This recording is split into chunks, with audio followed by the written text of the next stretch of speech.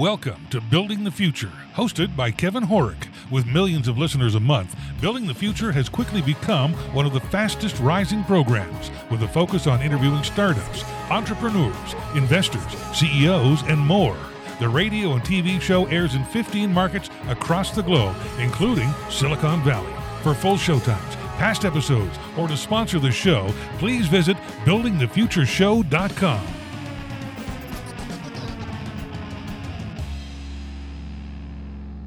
Welcome back to the show. Today we have Mo El-Shazly. He's a cardiologist and co-founder of Ember Medical. Mo, welcome to the show.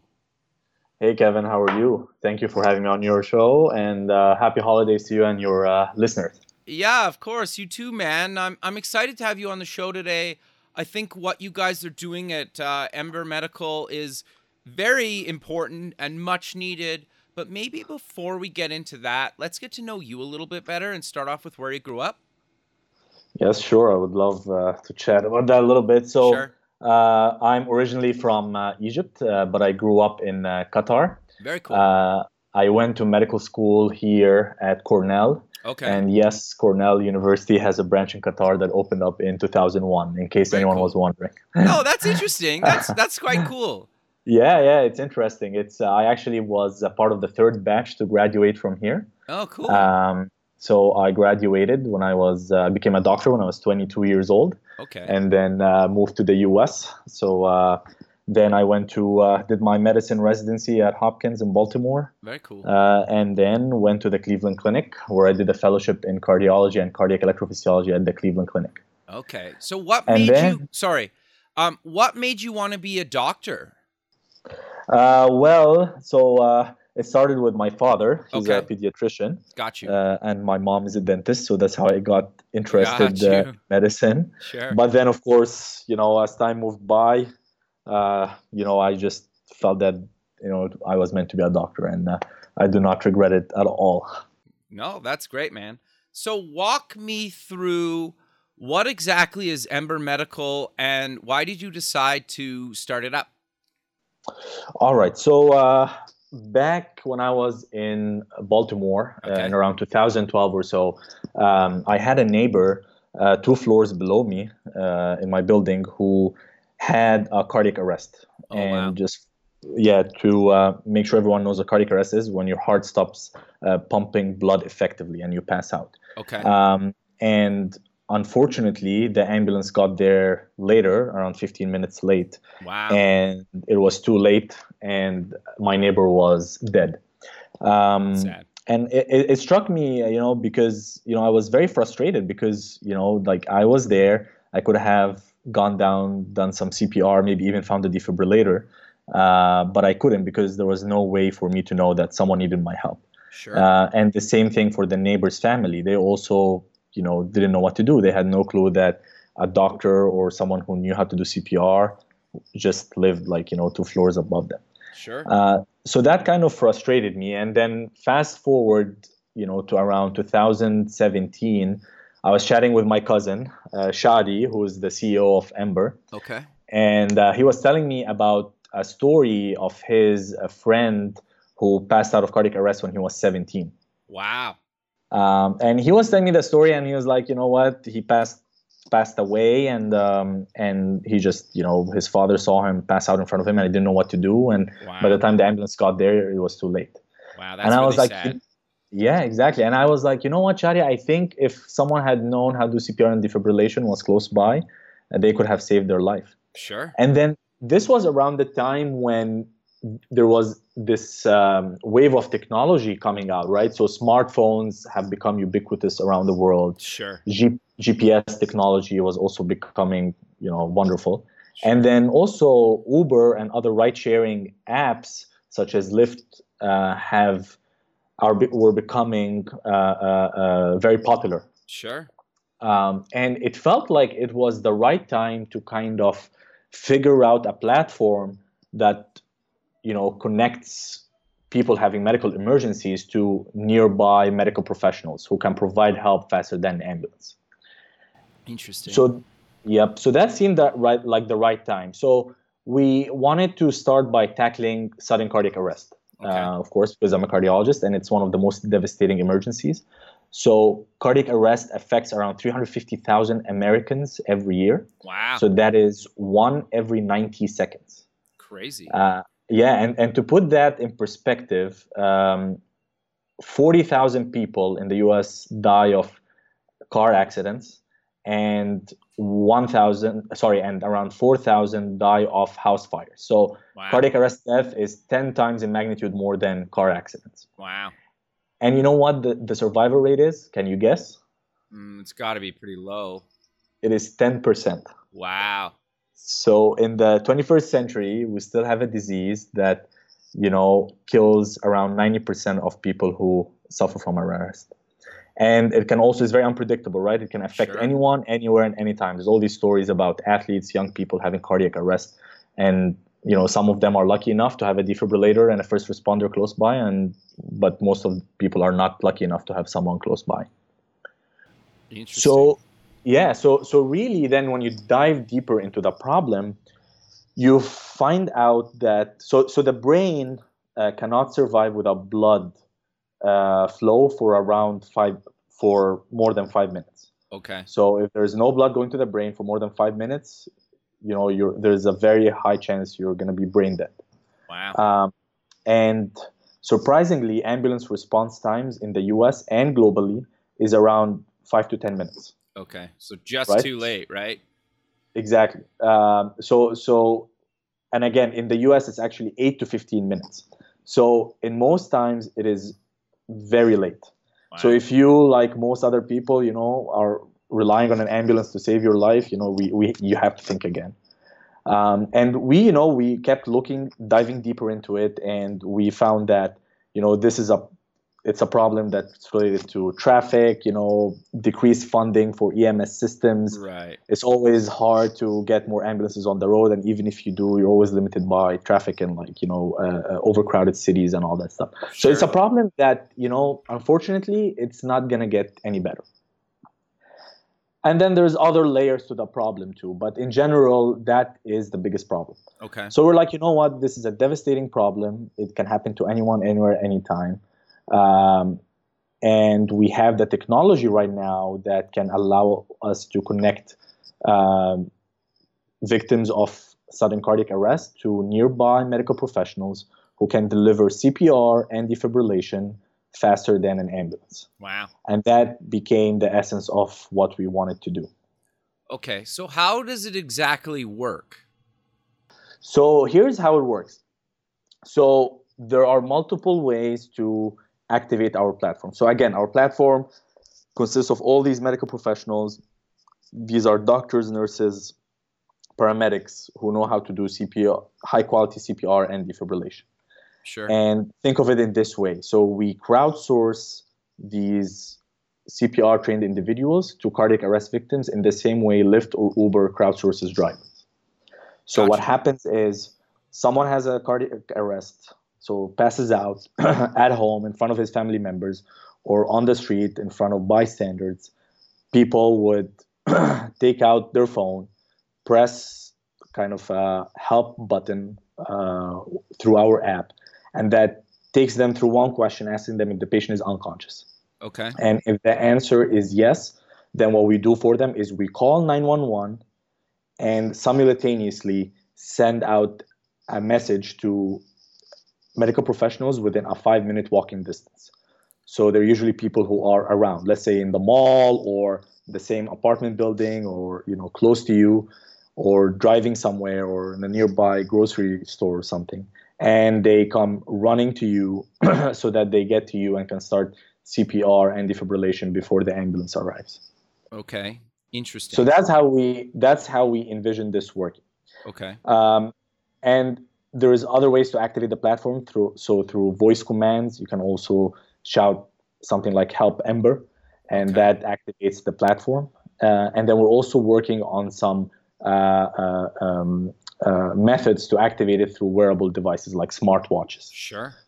So we're trying to integrate with some smart wearable devices that can detect cardiac arrest automatically. So in case someone is alone, our system can be activated. And also, people can press the button on their smartphone, etc. on their smart wearable, etc. No, that makes a lot of sense. I think that's really awesome that you guys are building this. But I'm curious to know where you guys are at. Can people, I know people can download the app, but where are you guys kind of at in the process right now of launching and rolling this thing out? Yep. So we started the company in July. Okay. We got accepted into IndieBio Accelerator in San Francisco. Oh, very cool, man! Congrats on that. That's huge. Thank you. So since then we've been building the app. So now we have both apps available on both stores. Okay. However, what's active right now is the Medix app. So the way we're doing this is we're doing it in steps. So the first thing we're trying to do is recruit as many medical professionals as possible. Got you. Makes sense. Yeah, so it's kind of like, again, how Uber Lyft started. You want to build a nice platform of drivers. Yeah. So that's what we're working on right now. We're focused on recruiting people in the Northern California area, particularly San Mateo County. Got you. And the plan is we're actually working with San Mateo EMS so that so initially what we want to do is run a pilot where they are getting most of the calls from cardiac arrest victims, right? So right now, anyone witnesses cardiac arrest calls 911. Sure. So what they're going to do is once they get a call for 911, they're going to send an ambulance, but at the same time, they're going to activate our platform. Oh, very cool. That's huge. Exactly. So we're going to send our medics to save that victim's life before the ambulance comes. And then we're going to look at how many lives we're able to save and look at how many cardiac arrests are happening and how our platform is effective. And then then the next step after that is actually opening up the patient app or the user app on the App Store for download. So what's the next step is that people will actually have the user app which can activate our platform. So phase one would be we're getting activated by EMS or 911. Sure. Phase two is people actually being able to use the user app to activate us and 911. And so just to make it more clear, so this is going to be kind of like the passenger app for Uber. Okay. That's coming next. So we're releasing the driver kind of app, if you will. Sure. Which is going to have medical professionals trying it out. And then once we make sure that's working well, then the next step is to release the passenger app or the user app, where usually we're going to try and sell it or give it to families of patients with cardiovascular disease. Makes a lot of sense. Yeah. Okay. Yeah. So there's around 92 million people in the U.S. living with cardiovascular disease. Wow. And we're going to target their families so that each family will have the app on their phone. And again, in the setting of any cardiac arrest or so, they can use it to get help as quickly as possible. Okay. So at some point, are you going to build in, maybe this is a bad example, but I know like the new Apple Watch has fall detection. Are you going to build in something along that in the smartphone, or is there a way to put a sensor on somebody's body to know if they're or if they're having a cardiac arrest, or is that just not really possible yet? No, actually, that's a phenomenal question, and that's something that we've been thinking about since day one. Okay. So there are several companies out there that are working on these types of sensors, whether it's wearable devices or implantable sensors. Gotcha. And there is some equipment now that we can use. So what our plan was, since a lot of these companies are working on this kind of idea, what we wanted to do is actually build that platform. So if we build that platform, our value proposition would be that all these companies that are working on these cardiac arrest detection devices, such as Apple Watch, for example, or other devices, once they build their device, they would still want to work with us because we provide the rapid response that is faster than EMS. So right now, what Apple does is if it detects a fall, which could be due to various reasons, one of them is cardiac arrest. Sure. What happens is if the person does not respond for a minute or so, it automatically calls 911. Right. However, you're still left with the whole problem of 911 being fair enough. too late. So we're working on, integrating with several platforms and plus minus working on our own kind of wearable if nothing else works out well. But so far, right now, there is nothing that has been proven in studies to work well for cardiac arrest. but this is our plan in the future. Got you. Okay. Well, and I guess at the end of the day, even if it works, maybe not 100% of the time, but if it works some of the time, that's still better than never, right? Exactly. Yeah. Okay. And then our platform is interesting too because we're also paying the medical professionals for every response. Okay. So how does that at work? some point, yeah. So what happens is once they respond to the arrest and do CPR and defibrillation until the ambulance comes in, then they get paid around $500 or so. Wow. So where does that money come from? So eventually what we want to do is, as the user app kind of works, what we want to do is, if we prove that our platform works and saves lives and saves money, because actually what people don't realize is that cardiac arrest costs directly around $2.6 billion a year. Wow. That's direct costs related to hospitalization. Sure. And then actually there is a paper that was published that used a specific calculation that the Department of Transportation uses to calculate the cost of lives lost to car accidents. Okay. So they use that same calculation to calculate the cost of lives lost due to cardiac arrest for patients or for individuals who are less than 50 years old. Okay. And they found that it's around $400 billion. So that's related to taxes that these people could have paid, et cetera, et cetera. So actually the cost of cardiac arrest, the burden of cardiac arrest to society is tremendous. So as we do pilots that prove that we're saving lives and we're saving money for insurance companies and so on, the way we see this is that insurance companies would be paying for the app for specific individuals who are at high risk of cardiac arrest. Got you. So do you have any insurance companies on board, or that's kind of a coming? It's a coming Okay. kind of. We've been talking to some of them who Sure. have been working with remote monitors and so on, and they're interested in the idea. But again, I think it's more of, we're going to run some pilot. Yeah, makes sense. Sell it directly to some consumers, and then the next stage would be move to a B2B model with some insurance companies. And that's actually a pretty common kind of model for a lot of digital health companies. Sure. Like almost 60% of digital health companies start in a direct-to-consumer model. Makes sense. And then it ends up being 85% of them working with B2B. So it always starts with D2C, and then once you prove your value, then you can convert to B2B if you find insurance companies to work with. But that's what we're thinking. No, that's awesome, man. So I'm curious, though, and I don't mean it to come across as negative, but how do you deal with if you help somebody and you save their life? I know, and you can correct me if I'm wrong, that in a lot of cases, they need to consent to you to save them. Is that actually a real thing? Because it seems crazy to me that if I go into cardiac arrest, you save my life, but I never told you or gave you permission to touch me or not inappropriately, just like help me save my life, I could potentially sue you. Is that a reality or a thing that you guys have to worry about?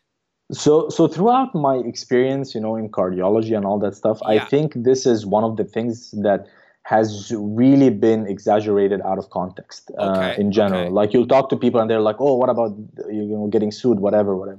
But actually, it's interesting. It's I can answer the question in multiple levels. So number one, there are people who sign something called a DNR, do not resuscitate order. Yeah. So these are usually older individuals, have multiple diseases, and they acknowledge that their chances of having a good quality of life after cardiac arrest is very low. Sure. So they elect not to have to go through that. Sure. All right. So this, for example, terminal cancer patients or terminal heart disease patients, etc. Sure. A lot of them elect to do that. Okay. So if these people have a signed DNR order that people know about, and that is, let's say, if they're in a nursing home or in a hospital, etc. So people know about it, but they still perform CPR or try to resuscitate them. Now they can sue you for that, or the family can sue you because there's a clear will not to be resuscitated. Got you. However, in reality, most people, especially young, healthy, or people without significant disease, etc., they do not have they do not ask not to be resuscitated. So you actually can save them. And then in the US, there's something called the Good Samaritan laws. Okay. So Good Samaritan laws are applicable in several several states in the country, and basically the Good Samaritan laws protect people from getting sued if they save others. So if you, with goodwill, save someone, who's having medical problem, etc., the Good Samaritan law protects you from getting sued. So that's one. Okay, so it's basically a non-issue then, it sounds like, right? Or the chances are so low that it's not even worth thinking about. Exactly. And then in reality, when, if you save someone's life, even if, something happens, like, let's say you fracture a rib while you're doing CPR, I mean, that's a normal complication of cardiac. No one can sue you. Okay. But even if that happens, usually the patient is grateful that their life has been saved. Sure. So that's one thing. And then on the other hand, if, the CPR is unsuccessful and, you cannot save the patient, you have not disrupted the usual standard of care, which is the ambulance coming in. You just provided extra step of help. So it's hard to have, even if someone sues you, it's really difficult to have a successful lawsuit in this situation because, someone has done their best with good intentions. Okay. No, I thought it made sense to cover that just because I've heard those like horror stories, but then I've also heard people that are fit and healthy go into cardiac arrest and pass away. And if somebody was around to help them, they could potentially still be here today, okay. Yeah. And then the last thing is we also have, like, we've been working with lawyers, and we also have insurance coverage just in case someone gets into some kind of, lawsuit or something. Gotcha. We have all that stuff. So we really care and have put a lot of effort into making sure that our medical professionals are kind of legally protected against any of that stuff. No, I think that's really great. So I'm curious, you got accepted into this accelerator, but how did you fund the first version of Ember? Did you self-fund? Did you raise a bit of money? Walk us through that. Yeah, so actually the accelerator, it's called IndieBio, and it's part of the SOSV accelerator in San Francisco. Right. It's a life sciences accelerator. They take 15 companies every 6 months in a 3 to 4 month program. And part of the accelerator is getting $250,000 in funding. Okay, very cool. So it's kind of other accelerators like Y Combinator, etc., with more of a biology/health focus with the money. So that's the kind of the pre-seed money that we got. Okay, and cool.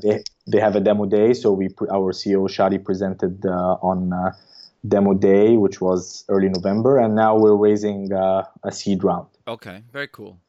To keep going. No, that makes a lot of sense. So I'm curious then to know, can people use Ember for other medical emergencies? Well, that is exactly what we're thinking to do next. So again, the way this started, the vision was, we're using this wave of technology to kind of just completely transform and modernize the way pre-hospital emergency care is delivered. And we just started with sudden cardiac arrest, just given that it's the most devastating and the survival rates are just shockingly and devastatingly low. So that was a good place to start. And then what we want to do next is expand to other medical emergencies. So that includes other life-threatening medical emergencies. So, for example, we're interested in responding to opioid overdose. So now there's as I'm sure you're aware, it's huge. Yeah, it's been huge in the U.S. over the past few years. Devastating. Actually, has because of it, their survival, the mortality rates in the U.S. have been increasing over the past 3-4 years. And now there's a push to actually release intranasal naltrexone, which is the antidote to opioids, if you will. Right. So it's going to be available over the counter. So the way we envision this is that we'll be sending a medical professional to the victim who passed out or who's having a significant medical problem, a life-threatening emergency, where every minute counts. Sure. And then I imagine a future where we'll be going to be sending a first aid kit to that same location. And that I envision a future where we send it through drones. Interesting. and through even maybe things like scooters. Like we've Sure. been birds and limes all over California right now, and we're thinking of having some stations with these first aid kits, and then someone can deliver them to the location. And if this is done efficiently, with good kind of algorithms and so on, we can definitely respond within probably 3 to 5 minutes to every life-threatening medical emergency there is. Sure. So Interesting. Yes. So that's one part of it. Now, the second part of it is the non-life-threatening emergency. So that's a whole other kind of disastrous problem in the US. So, inappropriate ER visits. So that means that people who go to the ER when they should have not, they should have rather gone to the urgent care or seen their primary care physician. Sure. Like if they have a rash or something, I've been in the ER before where somebody's just waiting and you're like, well, you just have you're going to just get like a cream for that. Right? Exactly. Okay. Exactly. So this constitutes, depending on the study, around 40 to 70% of ER visits. So that high? Yes, it is ridiculous. Wow. It's an $18 billion problem every year. Wow. And of course, other than the money that's wasted, it stresses the ER systems, increases the waiting times in the ERs. Yeah, for people that really need it, right? Exactly. Yeah, and takes away help from people who need it. So that's one side where a lot of people are going to the ER when they should have not. Besides, what people don't realize is an ER visit on average costs $1,500. Wow. If you had gone to urgent care instead, that would have been on average $100. Oh, wow. I didn't realize the difference. No, it's ridiculous in the US. It's a ridiculous problem. We've done some surveys, and there were stories from people who were in Vegas and had a strep throat, went to the ER, and they got a $4,000 bill. Wow. Yeah, it's a ridiculous problem, and people don't really realize it, But even some insurance companies right now are starting to charge kind of fines for people who go to the ER when they shouldn't have. Okay. So that's one part of the problem. And the second part is there's others who, let's say someone is having a heart attack and they actually have chest pain, but they're like, what, I don't want to go to the ER, I don't want to wait in line, and what happens is you end up seeing them 2 days later, and it's already too late. You can't fix that heart attack. So the damage is already done. So you get kind of, this whole problem with inefficiency of emergency care, and its two sides is there. So what we're trying to do with Ember 2 is that the way I see this is we see this as a essential app on everyone's phone, just one app, kind of like, again, Lyft or Uber, or, if you use Twitter or whatever. And you use that app whenever you have a medical emergency, any kind of medical emergency. Sure. And you get connected to, again, doctors, nurses, or paramedics who live around you and can help you navigate what to do. So if it's a life-threatening emergency, they're coming to you, they're saving your life before the ambulance comes in. If it's a non-life-threatening emergency, they're helping you figure out whether you should see your doctor tonight, right? Whether you should go to urgent care, ER, what kind of transportation you should use. So should I call an ambulance, or can I just call an Uber and use an Uber or a Lyft to go to the hospital? Sure. So we help them with all these things. And a lot of people actually use Dr. Google, as we call it, to figure out what to do, figure out the symptoms. And my experience has been patients always have trouble navigating the internet. They end up seeing this, getting fixated on the scariest diseases. And rather than, kind of, this is a common cold, they're thinking, oh, this might be cancer. And they get concerned. So this also gives them a real person on the other side of, the phone, or, even through video or chat, who can help them very quickly navigate, whether they should be concerned or not, etc. Yeah, that's fair. I know, like, anytime you Google something medical related, you can almost make anything out to be the worst possible scenario, right? And you get freaked out. Like, yeah, it's quite fascinating how that kind of, that it probably is not helping the medical profession when people play Google MD themselves, right?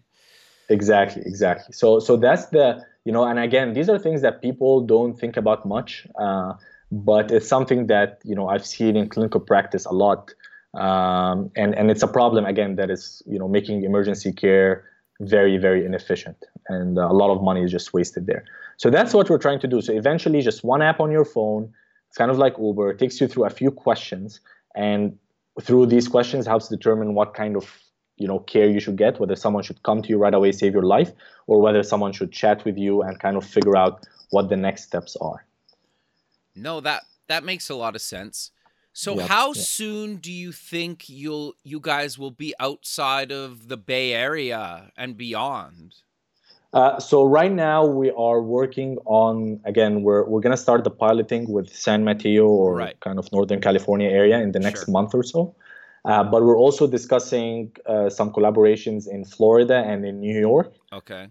also to run kind of some pilots. And I think over the next few months, as we make sure that the cardiac arrest part is working, etc., and as we raise more money, then we'll start working on the triage or the telehealth component of it. So I think I'm hoping that it will be out for people to use in the next 3-4 months, and then the triage part hopefully by the end of 2019 we should have it up and rolling. And then interestingly too, we're also working with some international partners, Okay. such as Singapore and Very cool. and Qatar. Okay. So Sure. Singapore and Qatar have a centralized healthcare system, so it makes it much easier to navigate versus the US. Okay. What does that mean for people that don't know what that means? So it means that in the US, every county has its own EMS system. Oh wow, I didn't know that. Interesting. Yeah, so literally, if you want to work with EMSs, you have to just go from one county to the other, Wow. kind of trying to show them how Ember can help save the community, et cetera, and its value. Okay. Versus countries like Singapore, Qatar, where they have that problem, and even Singapore, for example, traffic is really bad. That ambulance times are usually 20 to 30 minutes. Wow. Although it's a very tech savvy population, they know how to use the apps. They said that they have a lot of defibrillators, but their problem is the ambulance times. Wow. So if you provide that intervention where your neighboring doctor or nurse can save your life until the ambulance comes in, this can be really, really beneficial to their community. Got you. And Qatar is the same kind of thing. But what's interesting is, which is something that you might find interesting too. Are you a soccer fan at all? I used to play as a kid. I don't really follow it, to be 100% honest with you. No. But No, it's okay. So the World Cup Sure. is coming in 2022 in Qatar. And as Okay. you know, in 2026, it's actually going to be in North America, right? So it's going to be in Canada, the US, and Mexico. Oh. So what? Okay. Very Yeah. cool. Yeah. So what we're trying to do with Qatar right now is we're trying to work with them on the idea of using our app during the World Cup. So let me tell you how that works. So of course, in any large, sports event, and it's actually Yeah. a month-long event, there are millions of fans pouring in the country, usually like 1 to 3 million. Sure. So those fans, first of all, they don't know where any of the hospitals or ERs or whatever are in Qatar. Second of all, they have there's a language barrier, right? Oh, sure. Right, and then third of all, also there's been some studies, such as one from Germany's World Cup in 2006, showing that the rate of cardiac events doubles or triples during the World Cup, and that's because people get so emotional and all that. Right. Sure. Yeah, so now there's these fans who are at high risk of cardiac events, and they're in a country and they don't know how to navigate the medical system. Right. So Interesting. what we're trying to do is, what we're proposing here is that every fan coming to Qatar would have the FIFA World Cup app on their phone, shows them where Sure. the stadiums are, activities are, etc. But they would also have this essential medical emergency app that they can access whenever there's a medical emergency. Sure. And that would be connected to medical professionals in Qatar. Sure. So it would identify their exact locations right away, so they Sure. don't have to describe where they are, which can be so difficult when you're in a Sure. different country. Yeah. And it also goes through language barriers because we'll have different languages. Sure. And it provides and then connects you with the local medical professionals who can come in, again, save your life if it's a cardiac arrest before the ambulance comes in, or even talk to you about what to do, maybe even come visit you, do a concierge home visit if it's like a fever or something, which can be treated with some antibiotics or something like that. Sure. So that's what we're trying to work with Qatar on. It will be the first time that anyone does something like this for a large scale sports event. That's very cool. And I can envision that, if it works well, which I think it will, if you apply it, it's going to save a lot of lives. And, it will also help people focus on what they enjoy most, which is the World Cup. Sure. And then if it works, then, we can, consider trying it in other events like the Olympics, like, Sure.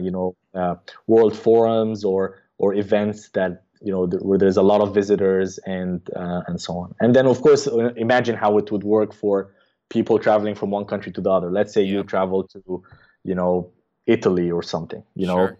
what happens, and that's something that people don't think about. What happens if you have a medical emergency? Yep. You don't know the language, you don't know what number to call, you can't describe where you are. So, naturally the outcomes of any life-threatening emergency are going to be bad. Yeah, no, fair enough. So eventually, would you guys potentially build in Google Translate or some other translating service too, so you could potentially live translate on the fly? Well, that's what we're hoping to do. Again, this is gonna be kind of a platform, which again, the value of it is the people who run it. Sure. And then the software itself is gonna, we're gonna have some algorithms in it. We're gonna, connect it to translating services and all that stuff. So that's how we envision it, the long-term vision. Okay. So eventually, would you potentially roll this out to hospitals or other kind of care facilities so they could almost monitor their patients or the people living at those facilities? Because I could see that tie in as well. Yes. No, that's definitely an interesting point. I think as we continue to move forward, especially as we integrate with, again, smart wearables or, implantable sensors or so, I think a lot of hospitals might find it interesting. So, for example, like I'll tell you in cardiology, there are these patients who are at high risk of cardiac arrest, but they're not high risk enough that they would qualify for an implantable defibrillator. I'm not sure if you've heard of an implantable defibrillator, but it's like pacemakers or so. Okay. So they're high risk enough, but they don't qualify for implantable defibrillators because these come with their own risk. So maybe these people, what we do in them is implant a sensor and then have a defibrillator close by. And then what happens is if cardiac arrest is detected, then the system is notified, someone comes to their rescue with the defibrillator and they can save their life. So there are patient populations where we think might benefit from this kind of platform. And of course, as we keep developing this, imagine what hospitals can do in terms of reaching to their communities. Sure. So, for example, I'll give an example of the Cleveland Clinic because that's where I used to work. Okay. So Cleveland Clinic has all these hospitals, right, in the Cleveland area and the surrounding areas, but it's hard for them to reach out to the communities in the rural areas, and even if they do, it's usually like small centers or so.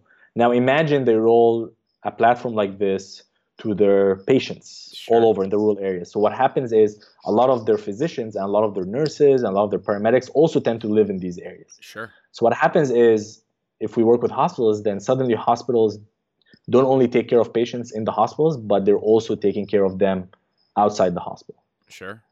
And then, of course, also on the other hand, for the medical professionals, it's a good opportunity to make an extra gig, right? It's the whole gig economy that Lyft, Uber, Airbnb came up with. You can be at home and you can, make money taking phone calls or make more money actually going to patients and responding in person. Sure. So that's how we see this eventually kind of coming, again, being something that really brings the medical professionals to their neighbors, close to their neighbors, in their communities outside the hospital. No, that makes a lot of sense. I think that's really awesome what you guys doing with the platform. I think it's a much needed thing globally, right? And there's very That few companies that can have basically a global impact overnight, right? yes. No, it's gonna take time. It's gonna take a Sure. lot of effort. But I think, you know, this is it's a very brave idea too, because a lot of companies are always scared about dealing Sure. with the legal implications and all that stuff, which is definitely a reasonable, thing to think about. And Sure. again, we're gonna have coverage and all that stuff. But how long are we gonna continue to be scared of this? This is a huge problem, needs to be fixed. Yeah. I'm surprised that it hasn't been fixed so far. Sure. And to be honest, I think that's where the future is going. If you ask me, if in 10 years to 20 years time, if there's gonna, if let's say, we, we don't make it. Okay. If in 10 years time no one else does something like this, I'll be so surprised. It will mean that we have completely failed as a health community and as a tech community. Because it's one of those things where it's a low-hanging fruit. Technology Sure. is there. We're riding on multiple waves of technology that are coming up. All we're doing is just setting up the platform, kind of like, again, what Lyft or Uber have done over the past few years. So Yeah. I think it's something that's coming. No, that makes sense. And I also think too, to your point, the fact that companies like Apple are starting to build in heart sensors. Well, I guess it's been around for a while now, and Google's kind of doing that as well, and Fitbit and all those other have. Yes. So I think though it's becoming more and more accepted, and people are actually buying these watches or other devices that they wear on their bodies outside the tech community, right? And so I Yes. think Yes. people are more and more open to technology being on them and around them and using technology, especially when it can save their life or make them healthier. Where I think maybe a decade or so ago, a lot of people would be like, well, I don't want that. I don't need that, right? Where it's becoming such a Exactly. commonplace now that the average person feels more comfortable with this thing. And I think there's a large percentage of the population, and you can tell me if I'm wrong, that would potentially implant something in them to notify somebody that if they go through something that they need somebody to come immediately to save their life, right? I think people are scared about implanting stuff in a lot of cases, but if it's something that could save their life, I think a lot of people would do that. And it sounds like you found that as well. Yes, I mean, there's no doubt that what you're saying is true. I mean, there was just an article yesterday about how by the end of 2019, it's estimated that almost 1 in every 10 Americans will have a smart wearable. Sure.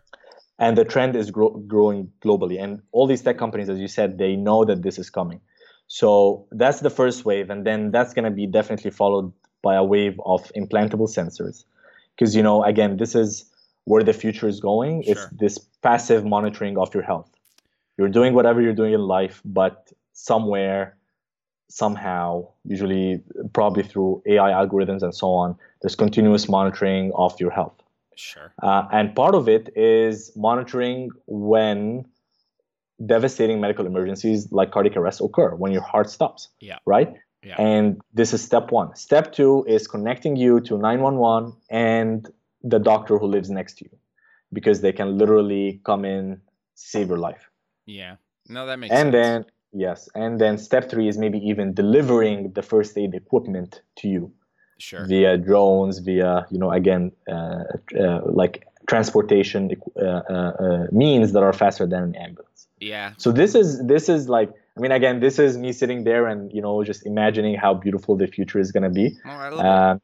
And I think, again, as Uber has and Lyft have proven it to us over the past few years, right? Like, Sure. no one would have ever thought that we would see cars coming towards us to pick us up and so on. And this is just how I see this eventually turning out in the next 5 to 10 years. No, I think that makes a lot of sense, right? And it's going to be interesting to see how the whole thing plays out, because I think it's much needed, and also potentially having the ability to have my medical records pulling into your app, so certain people can have access to it as long as I allow it, right? Yes. I know some people would Yes. say no, but if the person that shows up to my house to save my life knows my medical history or enough information to make the right call, then I think that could be really useful for you guys as well, right? 100%. So part of what we're building is this: we're gathering kind of basic medical information Sure. about the patient, so that again, it's very useful for the person saving their life to come to have. Sure. And then also, I don't know if you know or not, but Apple has been working on their their own EHR or kind of medical record on the Apple phone. Yeah, I've seen that. Yeah. Yep. And actually what they did was they're opening up the API for third-party developers. Oh, interesting. So again, as long as the person, the individual gives that app access to their information on the Apple Health, we can extract that. So I think, again, as this is us, and using multiple technologies that are coming out. So as Apple builds that too, and as more people tend to have all this information on their phones, we can also pull that information in the setting of medical emergency and send it to the medical professional. Very cool, man. But we're kind of coming to the end of the show. So let's close with mentioning where people can get more information about you guys and any other links you want to mention. Yes. So first of all, thank you, Kevin, for hosting me. It's been really wonderful sharing this with you. Perfect. It's been great. And for anyone who's interested, they can visit our website, which is www.embermed.com. Our Twitter account is @embermedical. My personal Twitter account is MB Al-Shazli. That's where you can find any information that you would like about us. And then if you're a medical professional and you're listening to us, you can start downloading our app so that you'll have it on your phone, you'll register, and then once we're ready to kind of get to work in your area, then we'll also contact you and let you know. Perfect, man. Well, I really appreciate you taking the time of your day to be on the show, and I look forward to keeping in touch with you, and have a good rest of your day, man. Awesome. Thank you, Kevin. Thank you. Have a good day. You too. Thanks. Bye. Bye. Thanks for listening. Please visit our website at buildingthefutureshow.com to join the free community, sign up for our newsletter, or to sponsor the show. The music is done by Electric Mantra. You can check him out at electricmantra.com and keep building the future.